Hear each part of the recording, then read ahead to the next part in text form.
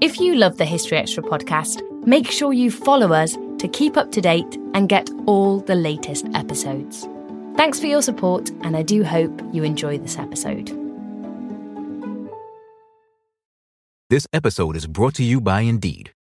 We're driven by the search for better, but when it comes to hiring, the best way to search for a candidate isn't to search at all. Don't search, match with Indeed. Use Indeed for scheduling, screening, and messaging so you can connect with candidates faster. And listeners of this show will get a $75 sponsored job credit to get your jobs more visibility at Indeed.com/historyextra.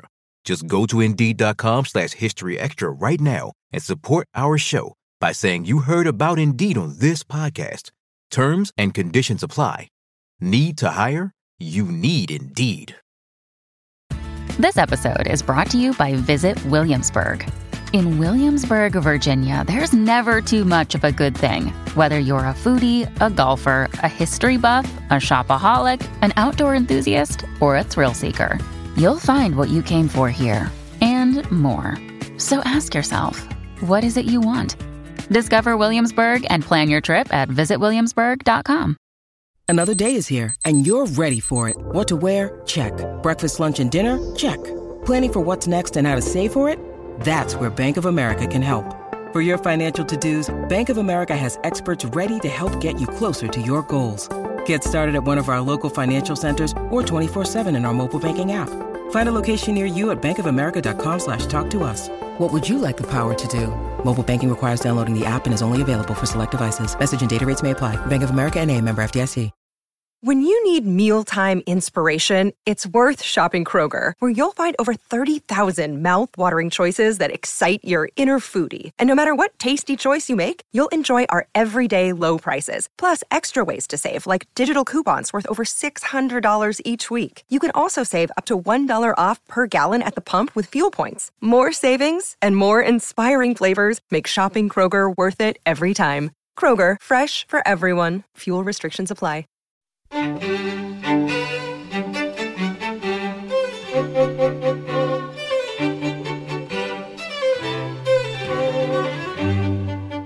Hello and welcome to the History Extra podcast from BBC History Magazine, Britain's best-selling history magazine.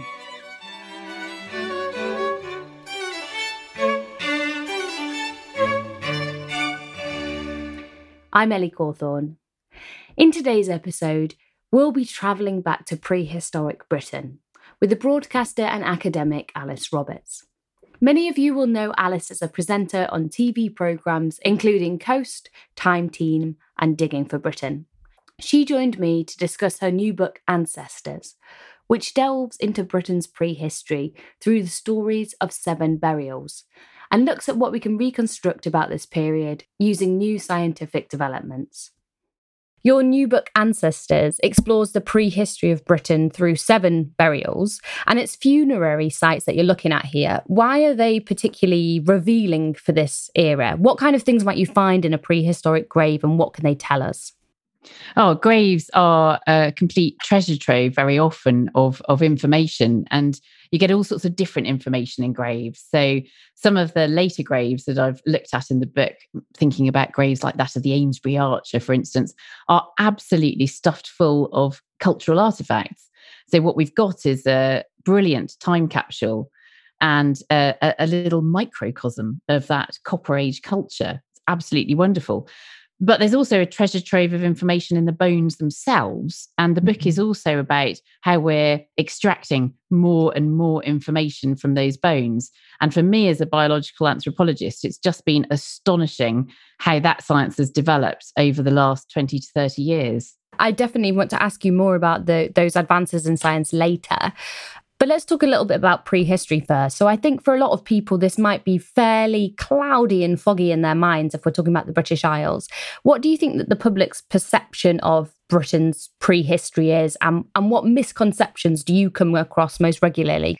Yeah, I mean, prehistory is, I find it intensely interesting because obviously it is before written documents. And the only way that we can approach it is through archaeology, through the material remains of ancient cultures, through the physical remains of our own ancestors, and through traces of constructions and later on buildings. So you are left looking at those traces in the ground, and there's almost then a kind of forensic process that goes on where you're trying to reconstruct what life was like, and even trying to understand perhaps what society was like and what people were thinking using those traces, whilst all the time, not having any written words to help you.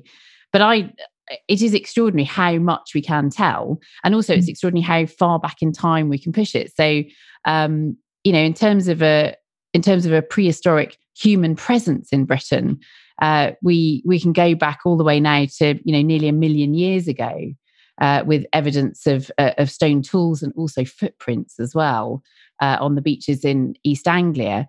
But if we're talking about burials, the first burial that we have in Britain in prehistory, so the very first burial in Britain, is that of the Red Lady of Paviland, and that's the grave that I choose to open the book with.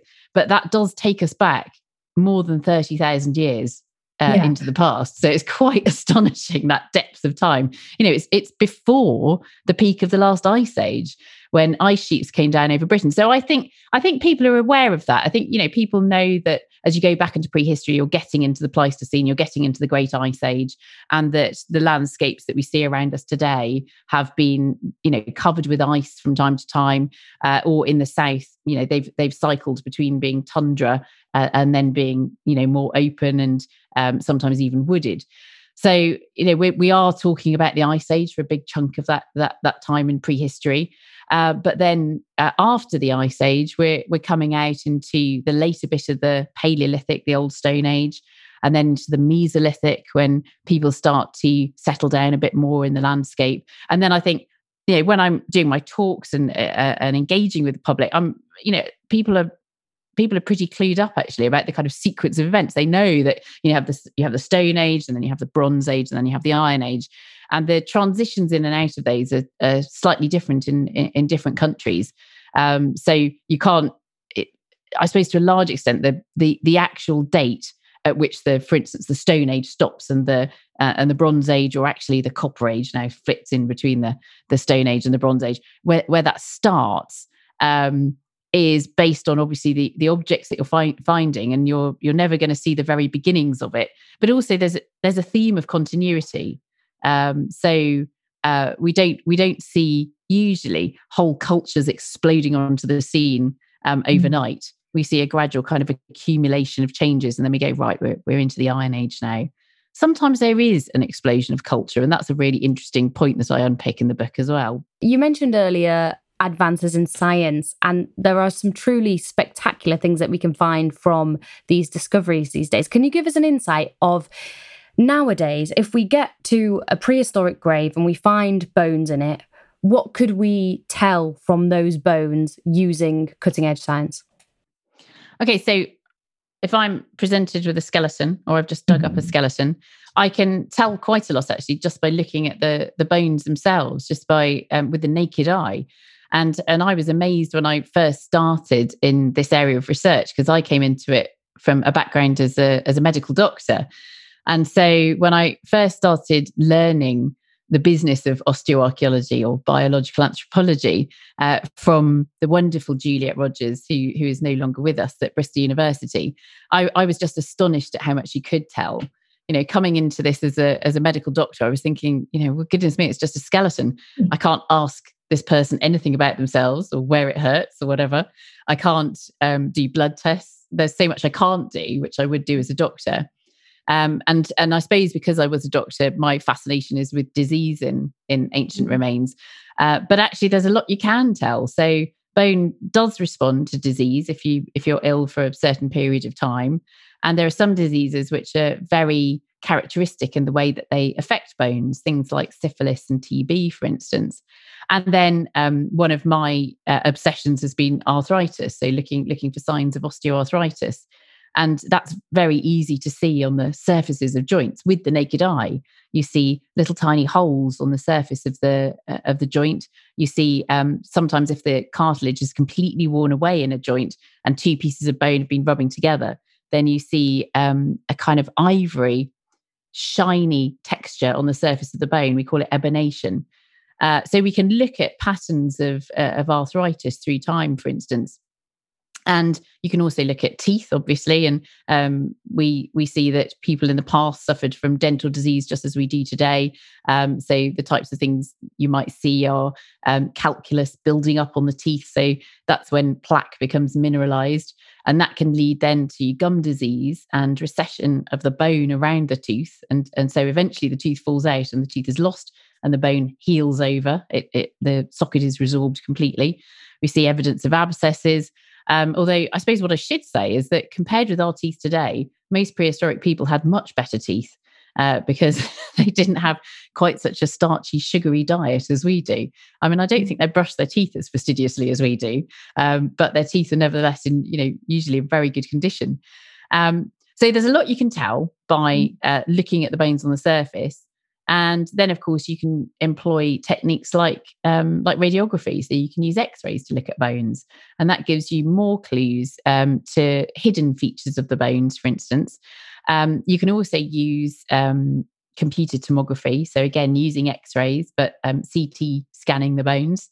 And we've done some work at the University of Bristol using micro CT scanning, which I'm actually describing one project in the follow-up book to Ancestors right now, because that involves Roman infant bones. So it's just into the historical period, where my colleague Kate Robson-Brown in the Archaeology and Anthropology department at Bristol did some micro CT scanning of infant bones where we found cut marks, and we were able to see that the cuts in those bones, which were just visible to the naked eye, were V-shaped in cross-section. We were essentially able to virtually slice up the bone with the micro CT scanner. We could see that they were V-shaped in cross-section. They'd been made by probably a metal knife, and that also they'd been made in antiquity, because we could see sediment in the bottom of those cuts. So there are ways of analysing bones, where without cutting them up, but you're still analysing them at a kind of microscopic level.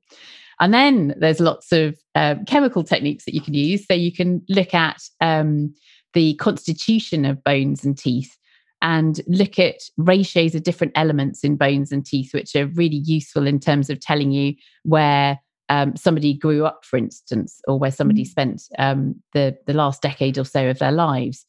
And, our bodies are made out of our surroundings. Our bodies are constantly in communication, I suppose, with our surroundings. You make your body through what you consume, and so there are signatures of the landscapes that we grew up in, written particularly into teeth. So in tooth enamel, which is laid down in childhood, you are incorporating certain types of oxygen, for instance, and certain types of strontium in various ratios that we can then analyze and then say, right, where do those ratios exist in terms of the geology of Britain or further afield? So we can use those kinds of what we call stable isotope studies to ascertain where somebody grew up, and maybe they've been buried in a different place from the area they grew up in. So that's one of the kind of, I suppose, relatively recent advances. And then what a lot of the book is about is the ability to extract DNA from ancient bones and to sequence it. And this is something which has just come on in leaps and bounds when you consider that the first human genome was fully sequenced in 2000. And then since then, the ability, first of all, to extract DNA from very ancient bones, but also then to work out how fragments of DNA, because you're going to be sequencing lots of separate fragments of DNA, to build that up into a genome.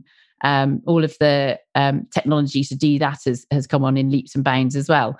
And in the book, I described the beginning of a project which is running at the moment at the Crick Institute, run by Pontus Skoglund and his lab, where the aim is to read 1,000 ancient British genomes. I wanted to ask you about the 1,000 Ancient Genomes project, because it's clear that you're really passionate about it. Why do you think that it is so exciting? What do you hope that it might reveal, or that we might be able to learn from it? What we've been doing with DNA in the past has been either analysing specific sections of it, so perhaps looking at mitochondrial DNA, which is not inside the nucleus of your cells, but is contained in mitochondria, and Y chromosome DNA, which can give us a little bit of an idea about how males and females were moving around in the past. But it's only a very tiny bit of DNA. So with whole genomes, we're able to look for rare variants, for instance, which might give us clues as to when particular groups of people have come into Britain. And obviously the movement goes the other way as well. And sometimes we might actually be able to try to reconstruct something about those people as well. So, for instance, I talk about Cheddar Man in the book and the analysis of his genome. And there's a lot of probability built into this, but the geneticists think that it's quite probable that he had fairly dark skin and blue eyes, so quite unusual looking. So being able to find that out from a skeleton just seems utterly extraordinary. So there's a lot of information. There's also information about kinship, about relationships between different individuals. And that's been quite profound when it comes to looking at, for instance, the communal burials that we find inside Neolithic chambered tombs. And there are a lot of different theories about what those chambered tombs are about, whether they're about anonymizing the dead, and those people represent people from across the whole community, or whether they were perhaps effectively family vaults. And from some of the genetic analyses that have been carried out fairly recently, we are getting hints of this idea of them being used for families. So we're seeing familial relationships between different individuals where their DNA has been sequenced. So, for instance, a father and a daughter from Primrose Grange in Ireland, and also in Ireland, a father and a son buried in two separate tombs, but fairly close to each other. So perhaps we're looking at branches of the same family, very close in the landscape. And even at Newgrange, an incestuous relationship. So an individual, a man buried at Newgrange, who is either the incestuous son of a parent and a child, or of two siblings. So we can see that in his DNA. So we're seeing some quite extraordinary details, some of which may not have been public knowledge to the people in that community even. Yeah. So you mentioned there that one of the things they're looking at is migration. And historians and archaeologists love to debate about migration and its impact on Britain over time. What do you think that this might reveal? Do you think this might put an end to these debates? I don't think we'll end the debates, but it's an important strand of new evidence that certainly has the potential to settle some questions. It's not a kind of panacea. It's not going to answer everything. And I think what we'll see happening is that ancient DNA will help us answer many long-standing questions about mobility and migrations in the past. But then actually we're left with a lot more questions at the end of it. And so it's not as though ancient DNA somehow supersedes archaeology. It doesn't at all. It's a tool for archaeologists to use, and it will help us see the picture more clearly. But it is quite a disruptive technology. I mean, I think it's probably as disruptive as radiocarbon dating when that came along. That suddenly archaeologists were able to pin actual dates, absolute dates on organic material, whereas in the past they'd had to do mostly relative dating. So I think ancient DNA is probably going to have I think it already is having a similar kind of disruptive effect in archaeology. And you kind of see that playing out. I mean, it's quite interesting to turn our cultural anthropological gaze on ourselves now and look at how this technology, so much of what I'm talking about is how, new technologies like metalworking, that would have been a disruptive technology when it appeared back in the Copper Age and the Bronze Age. And here we've got an example of another disruptive technology, which is going to change how both disciplines work, in fact, and the questions that both disciplines are asking. But I think that, there have certainly been some instances of geneticists treading on toes, shall we say, delicately. No, they haven't been delicate. So there's been a perception from some archaeologists that some geneticists have kind of waded in to very long-standing debates, centuries-long debates in archaeology, and have just gone, well, you've been arguing about this for ages. We've got the answer now. And not surprisingly, the archaeologists have said, well, hang on a minute. I think you need to learn a bit about archaeology and the kinds of questions we're asking first before you just come in all brazenly saying, and here's the answer.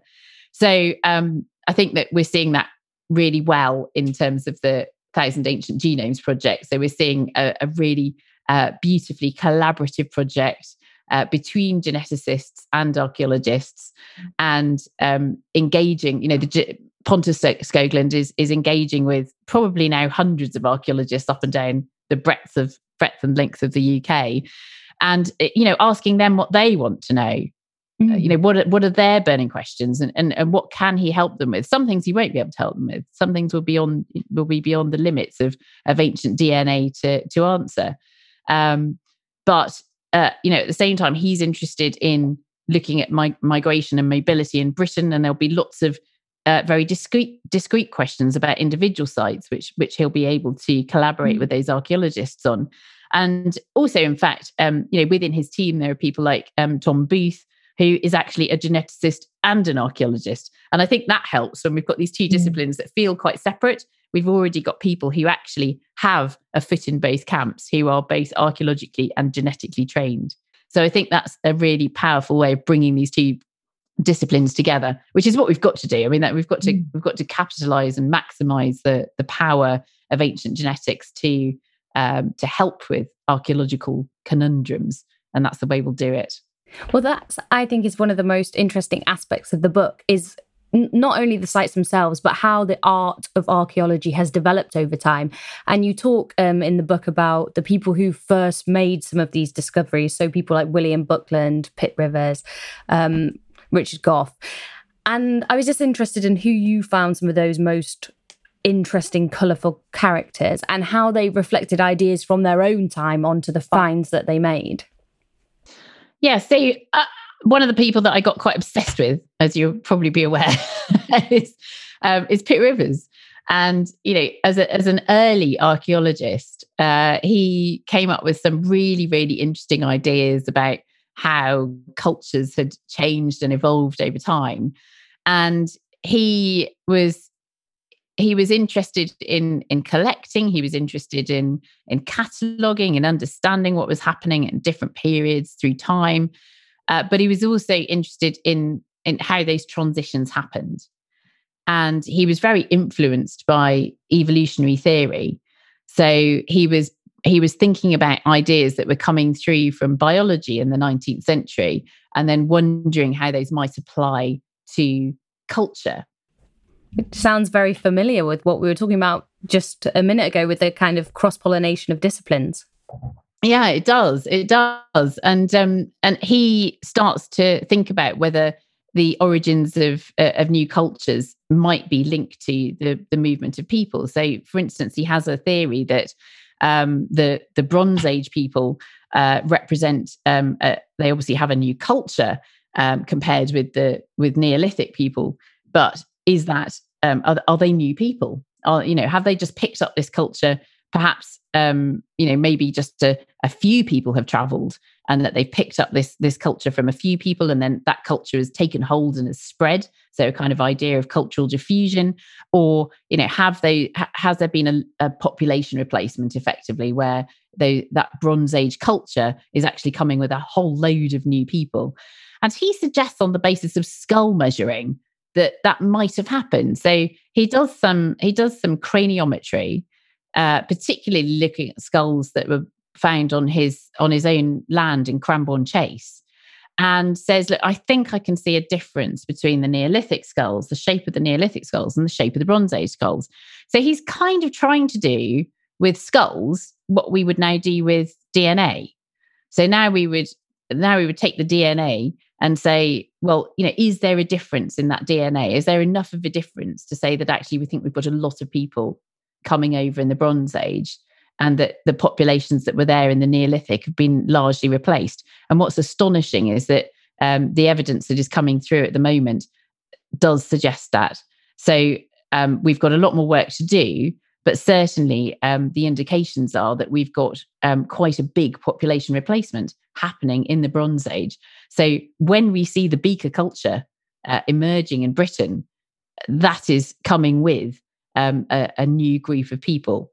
The Neolithic people haven't completely disappeared, but there's a really profound turnover of population. So now we know that, then you start to think about what that means in terms of the contact between these two groups of people with their different cultures, and how much contact, how much communication there was between those different groups.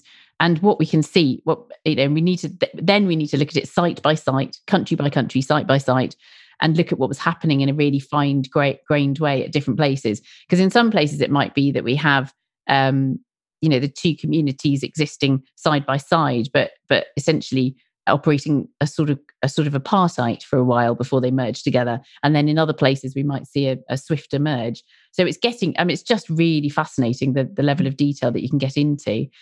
But what it does, I think, this new technology is makes us look at archaeological theory, because archaeological theory over time has changed a lot. I do think of probably all scientific disciplines, archaeology is probably the most introspective in that way. It's very aware of its own philosophy, which I think is extremely, extremely useful. And I think that other areas of science could learn a lot from that, because of course there's always some kind of philosophy that we have in the back of our minds when we approach a particular set of observations or a particular problem.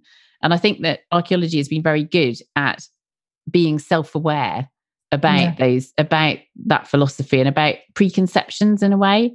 And I think where we're at now, and especially with these new technologies coming in, it encourages us to try to move away from having preconceptions. So try to look at the evidence in isolation to begin with, and then try to kind of build it up and build up a bigger picture.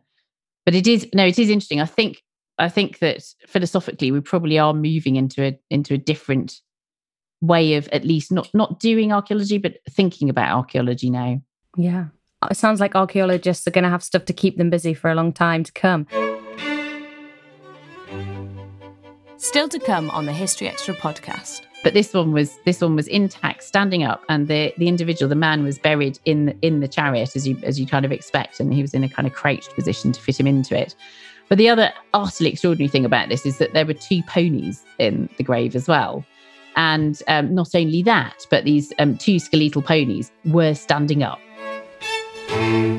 We don't always realise just how much our negative thoughts and experiences stick with us and weigh us down. You may find your brain constantly running through a highlight reel of bad moments. That comment your friend made last week that hurt your feelings. That frustrating thing your mum does. Or that silly thing you said in a meeting. Maybe it's time to get it all off your chest. Whether it's a tiny annoyance or something much bigger, talking about it can give you some relief and lead you to a potential solution. That's where therapy comes in. It's a safe space to share whatever's weighing you down and learn to process it, so your internal highlight reel can focus on the good stuff. And BetterHelp offers affordable online therapy on a schedule that works for you. Connect with a licensed therapist by text, phone, or video call. Start the process in minutes and switch therapists anytime. Let it out with BetterHelp. Visit betterhelp.com/historyextra today to get 10% off your first month. That's BetterHelp, HELP.com/historyextra. This episode is brought to you by Indeed. We're driven by the search for better, but when it comes to hiring, the best way to search for a candidate isn't to search at all. Don't search, match with Indeed. Use Indeed for scheduling, screening, and messaging so you can connect with candidates faster. And listeners of this show will get a $75 sponsored job credit to get your jobs more visibility at Indeed.com/historyextra. Just go to Indeed.com/historyextra right now and support our show by saying you heard about Indeed on this podcast. Terms and conditions apply. Need to hire? You need Indeed. eBay Motors is here for the ride. With over 122 million parts, you can make sure your number one ride or die stays running smoothly. Brake kits, LED headlights, bumpers, whatever your baby needs, eBay Motors has it. And with eBay Guaranteed Fit, it's guaranteed to fit your ride the first time, every time. Plus, at these prices, you're burning rubber, not cash. Keep your ride or die alive at ebaymotors.com. Eligible items only. Exclusions apply. Each of the chapters in your book looks at a site and it gives you a real sense of place. You take the reader with you to this prehistoric site. So I just wanted to ask you about some of those sites. What are some of the most evocative or atmospheric sites that you were able to visit that, you know, still have a real sense of something special happening there today? Well, I think that, you know, some places you go to and there's nothing there today. So you're kind of left. I suppose you feel that there's something special about the place because you know about the archaeology, and for me that gives me a real sense of being kind of rooted in the landscape. So particularly going to places like Paviland Cave, and Paviland Cave is one of the places that I really, really wanted to include in the very first series of Coast on BBC Two. And when the producers said, you know, what are the places that you think definitely should be in this series, I said Paviland Cave. You know, it's the earliest burial in Britain. And I met up with my friend and colleague Paul Pettit on a beautiful sunny day to go and walk down the cliffs at Paviland, just on the Gower, and go and make our way to Paviland Cave. And, you know, now it's quite an epic cave. I mean, it looks out over the Severn estuary. It's a big teardrop shaped entrance, but it's been excavated. So you're not in there to look at the archaeological remains. You're there to look at the landscape and think about how different that landscape might have been 34,000 years ago when the Red Lady, who was a man of Paviland, was buried there.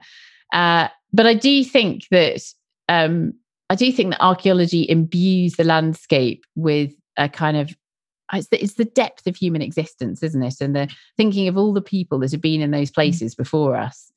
And although this book is a lot about genetics, it's not about trying to trace genetic links between us now and people in the past, because, you know, once you get back into prehistory, those are not terribly meaningful anyway.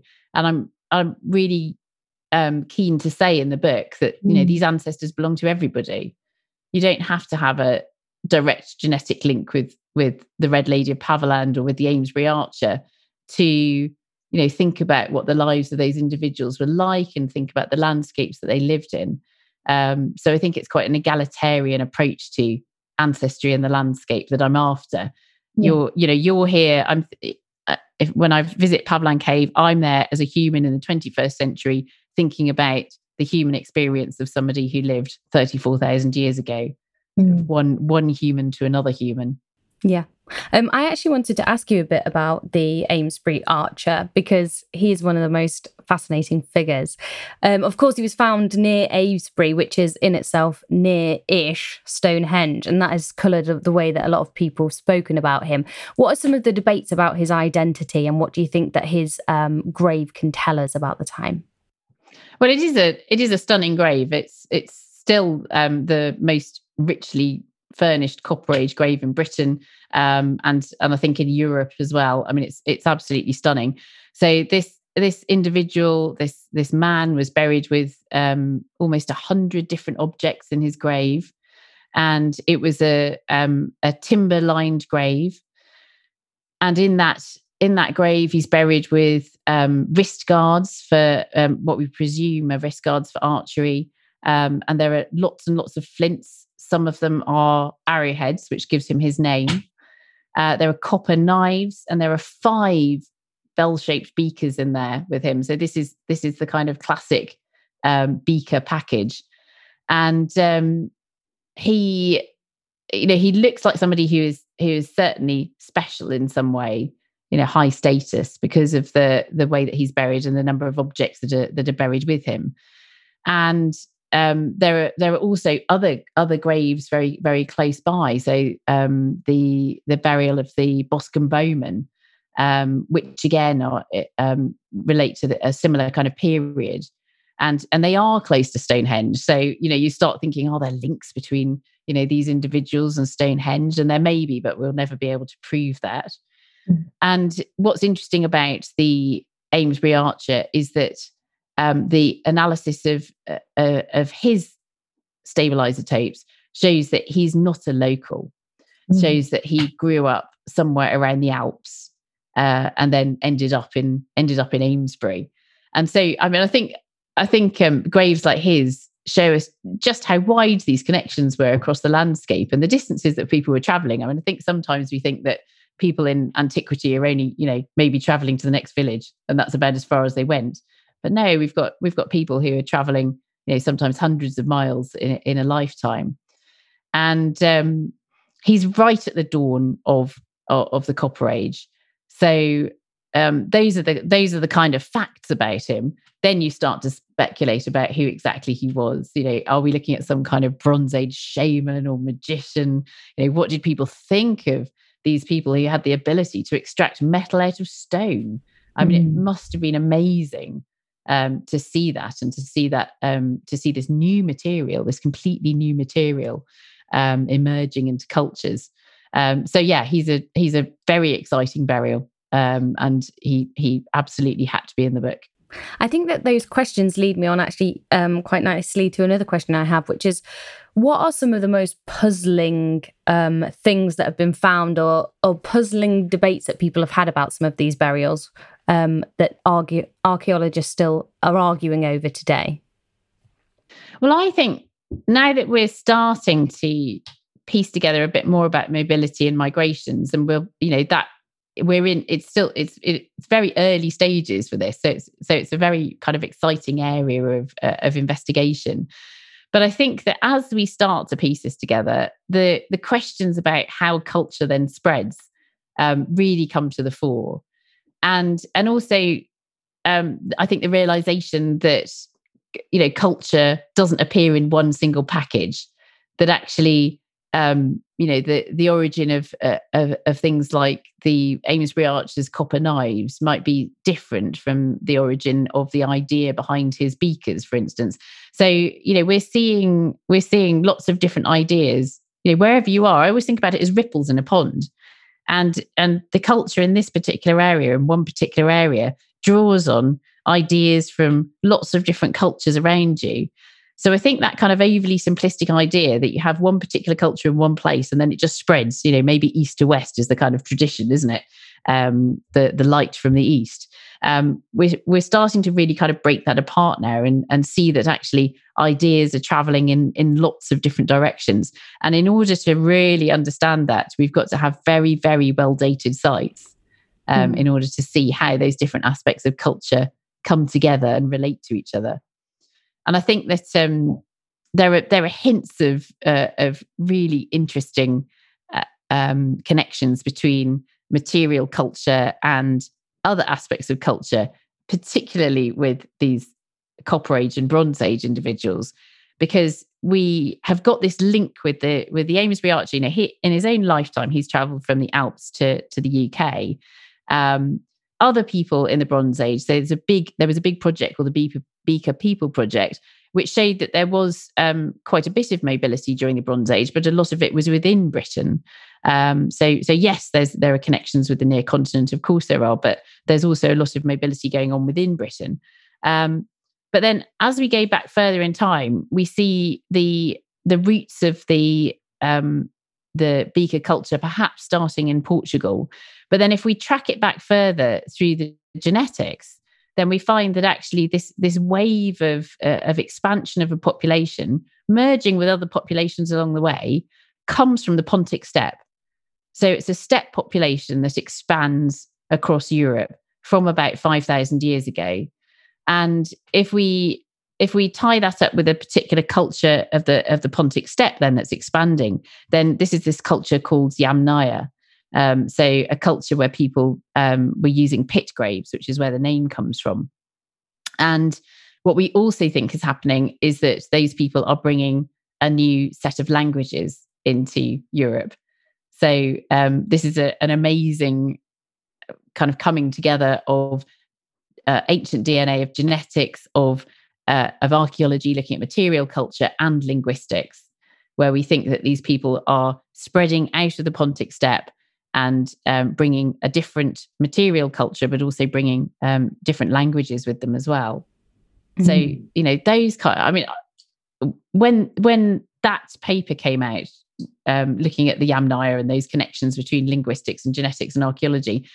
I don't know if 20 years ago anyone would have ever even thought that would have been possible to make those kind of connections. So that's why it's so exciting at the moment. I just wanted to ask you a little bit about the Pocklington chariot burial, because it's so show-stopping, really, isn't it? Why was that such an exciting find? And I wonder if you could describe it for us. Yeah, so the Pocklington chariot burial was discovered by Map Archaeology, who'd been digging in the area for quite a while. But so it was in 2016, they discovered a chariot burial, which was chariot burial of an adult man with a chariot which was intact and standing. And it's the first one that's been found like that in historical times, as in, the archaeologists have seen it. There may have been, there were chariot burials discovered in the past that may have had intact chariots, but they weren't recorded. So it's the first known intact chariot. Other chariot burials that have been found in recent times have tended to be dismantled, so completely flat packed before being put in the grave. But this one was intact, standing up, and the individual, the man, was buried in the chariot as you kind of expect, and he was in a kind of crouched position to fit him into it.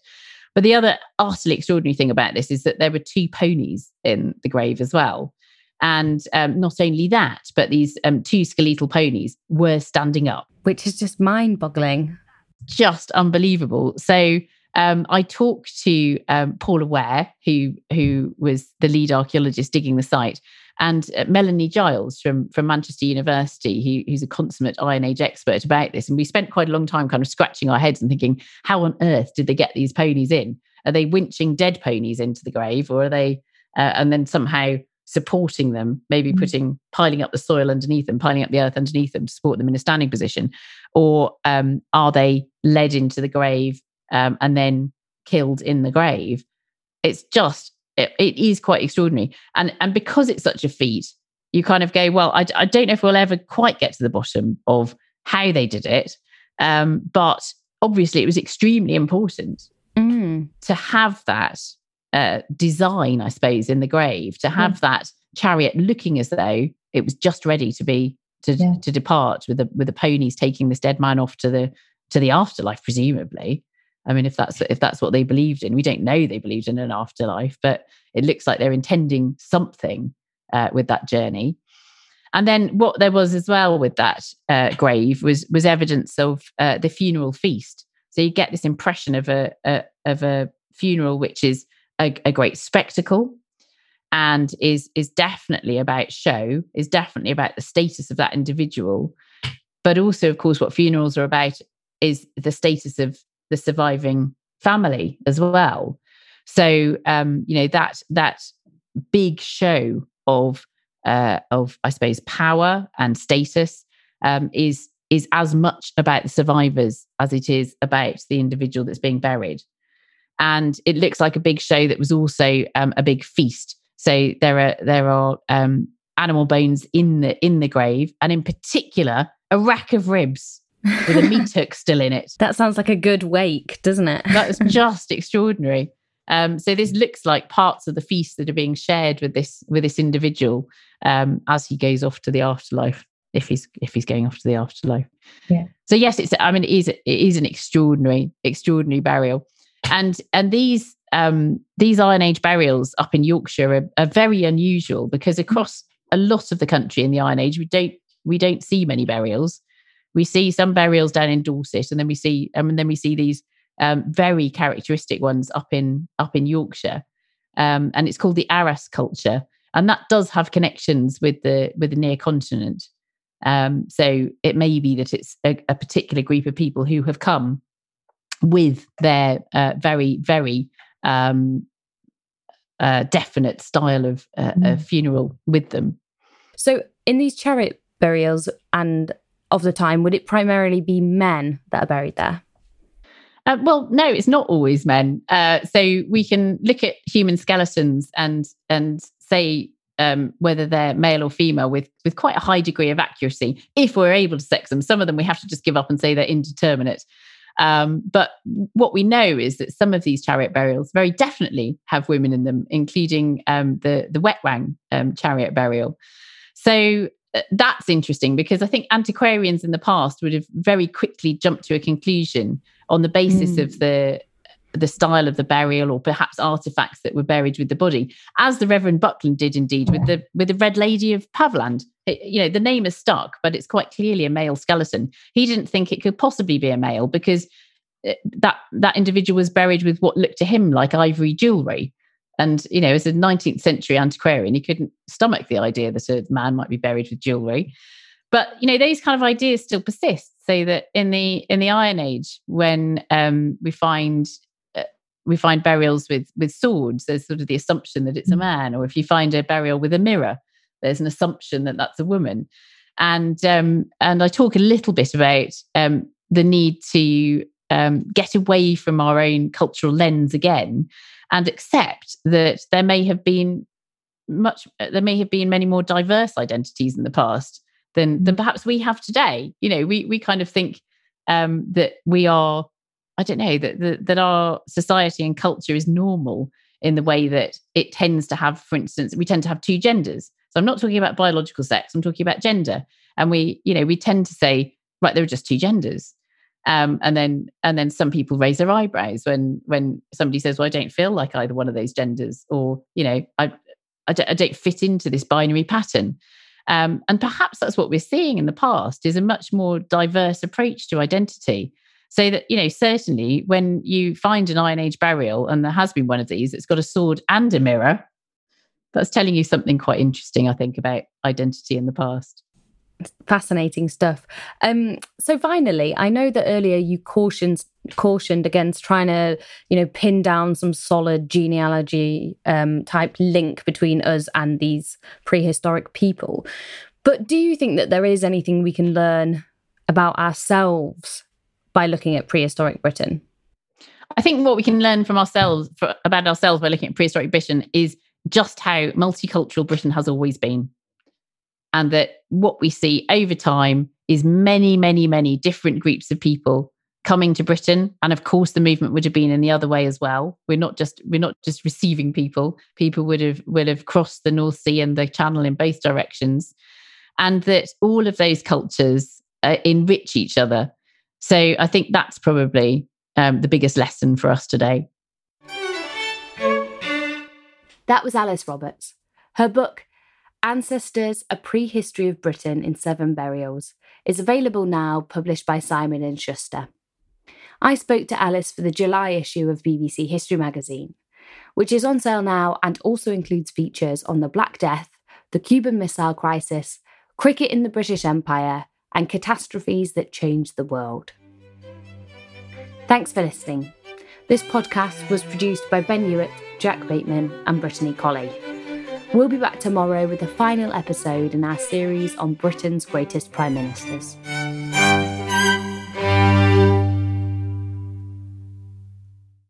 A collision between a Chinese jet and an American spy plane. He came and rammed into our left wing. With relations increasingly strained, what are the chances of things spinning out of control? The Western world was asleep. I'm Gordon Carrera. I'll be exploring the friction in this most important of relationships and asking, has the West taken its eye off the ball? You cannot ignore China. From BBC Radio 4, this is Shadow War, China and the West. Listen wherever you get your podcasts.